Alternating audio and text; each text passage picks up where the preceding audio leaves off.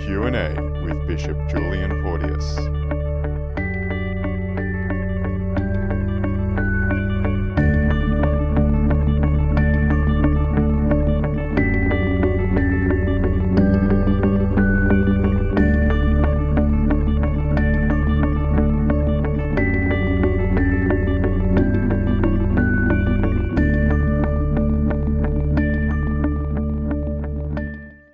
Hello, dear friends, and we have another episode of Question and Answer with Bishop Julian Porteous.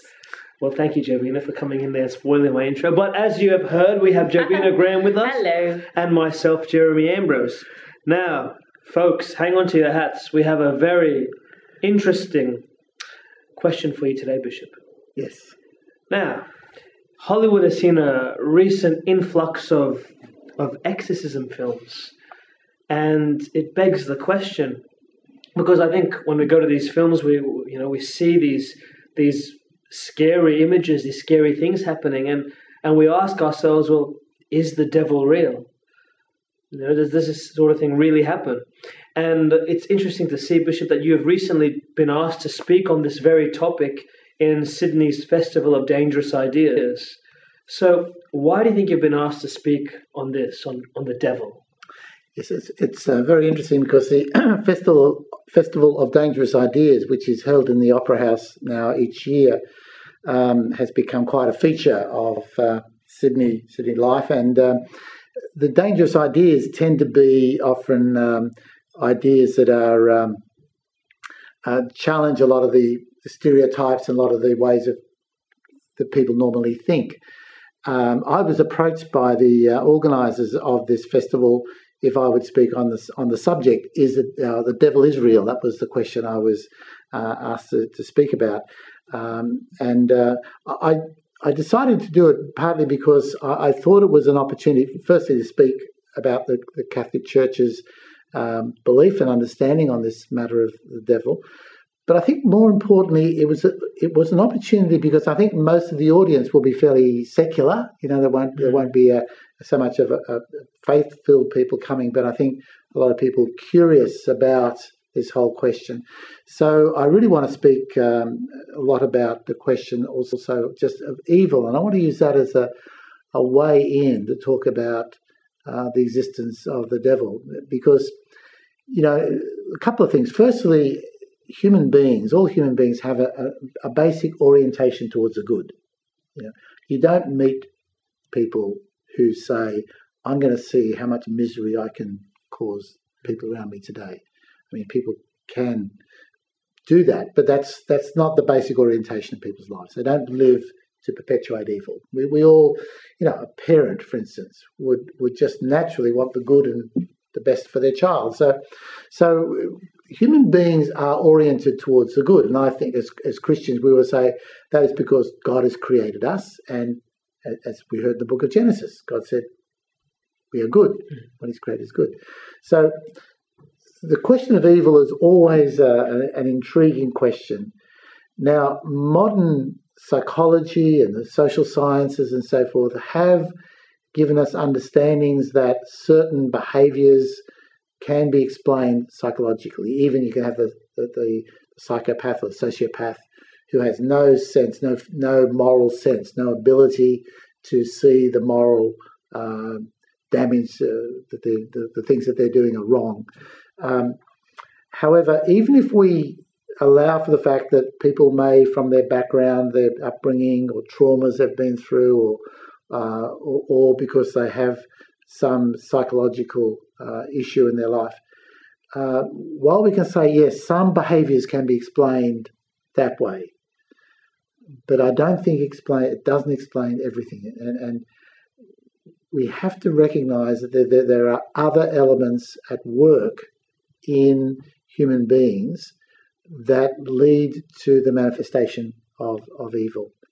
And this can be not only in individuals, but also can be in large scales, like when we have these terrible mass murders of, say, of Rwanda or Pol Pot or the Holocaust and the Second World War.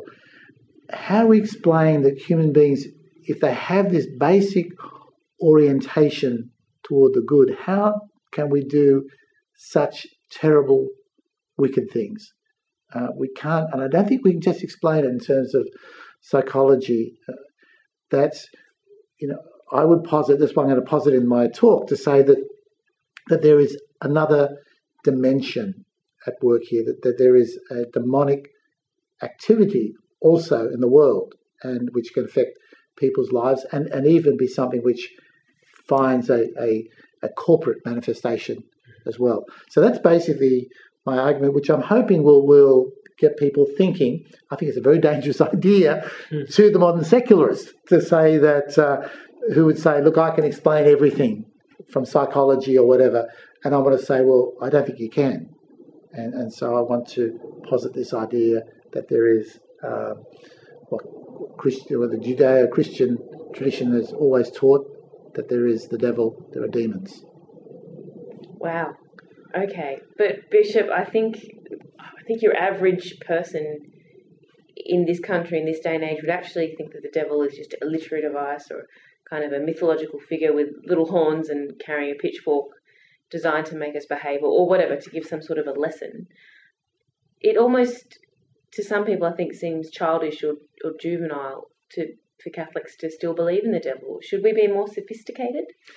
And I think that's often the argument of somebody who would say that they are a mature and capable person now, that I have an understanding of life now, that I don't need these medieval ideas, I don't need these kind of devices or beliefs that somehow belong to more primitive cultures or gave explanations of things in their worldview that we can now explain through science or through psychology, through social sciences and so on.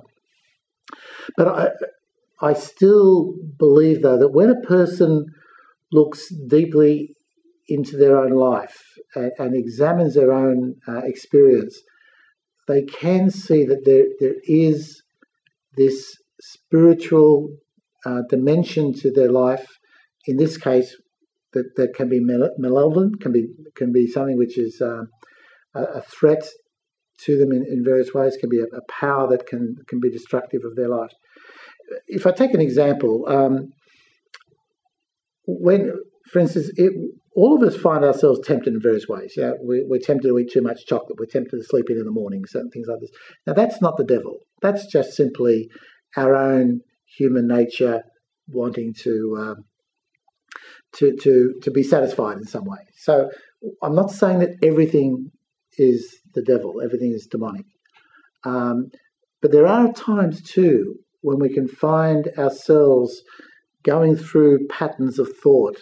Maybe it's engendering anger or bitterness or hatred. That we just seem to get, somehow or other, there are these thoughts coming to us, and we struggle with them, and we try to say get rid of them, but they seem to be persistent, and these, I would say I'm a rational, sensible human being. It's not a pathology I'm talking about here, but people can struggle with this. Now, when a person has a particular vulnerability, perhaps they've had some trauma in their life, perhaps they've had a very difficult upbringing, perhaps they've lacked love in their life and so forth, I think they are more vulnerable to these sorts of things. And so this voice, this kind of manipulation of their thoughts towards attitudes or approaches to things can actually become a very strong thing. And they can be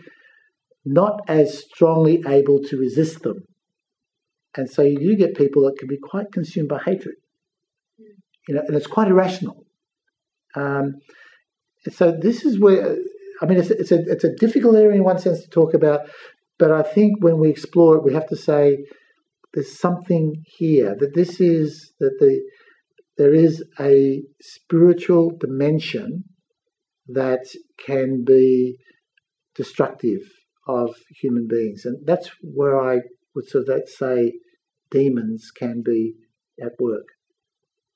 Well, might sound ironical, but to play the devil's advocate, how would you answer this, Bishop, if someone asked you, aren't we just blaming a third party to make ourselves feel feel a bit better, or where's the proof for this? How can we see in a real way the work of the devil? How does the devil affect our lives? Yeah, I think we have to say a few things up front. The first thing we have to say is that as human beings, we have free will. So it's not as though firstly I'm going to walk down the street and suddenly the devil's going to come in and take control of my life. It doesn't happen like that at all. And nor can we take the attitude of saying the devil made me do it, blame the devil for everything. Because we are human beings. We have a dignity associated with our capacity to make moral decisions, to be able to assume, and as we should, assume responsibility for our lives. So the first thing we have to say is that we are responsible for our own lives. What can happen, though, is that in various ways we can allow the devil to influence us, and in some way we've allowed it. We've let him in. Now maybe we can be fooled by something, but something can be put very attractively to us, and we're drawn to it. Maybe it's the fact that we do have some particular vulnerability that if you like, the devil is able to work on in some way. But the point is that we ourselves are responsible for our lives, and that we can do things about evil in our life. And so the basic things that we should look at is firstly living a strong life of faith. And if our life is strongly oriented towards God, we're going to have naturally the protection of God's presence in us, the grace of God present in us. I often like to use the image of having a house, and if the house is secure, if the front door is closed, if the windows are all secured in various ways, well, we're pretty safe. But if I leave doors open and windows open and so, anybody could walk in to the house, and I just don't know who this person is. This person could be a great danger to me.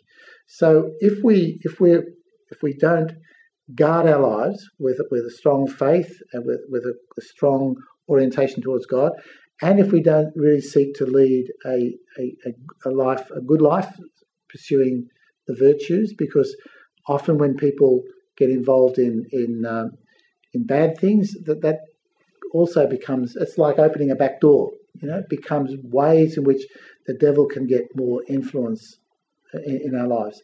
So normally, a person leading a good life of faith, being responsible about the living of their life, they're pretty safe. We'll get tempted. We all get tempted, but we'll be able to deal with it.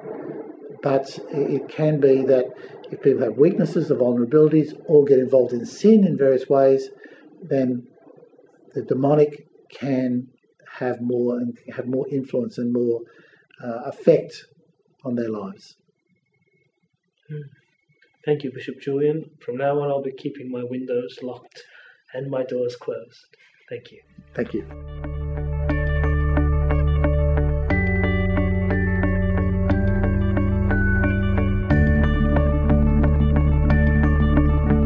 Javina, there's another image that we sort of see in relation to Christianity that I'd like just to mention to you. Maybe if you've been to a baptism where the priest has used a scallop shell to pour the water over the child. I can't say I've ever seen that. Sorry, Bishop. Yeah, no, that's all right, because it's not used a great deal, but sometimes you see the scallop shell, and sometimes you see the image of a scallop shell. Sometimes associated with baptism, even baptismal font may sometimes even have scallop shells around the outside of it. It's really as simple as saying that it was sometimes used as to dip the water, to dip into the water, baptismal water, to pour on the head of the person being baptized. So the scallop shell just became I think it was because it was just a useful way of, if people weren't immersed in the water, it was a useful instrument in olden times to use. What do you use to pour the water over the head of the child. I've seen on a number of occasions, I've seen sometimes parishes having a scallop shell there as something that can be used for baptisms. It also has a particular significance which appeals to me a bit, because it's become the symbol of the pilgrims on the road to Santiago de Compostela.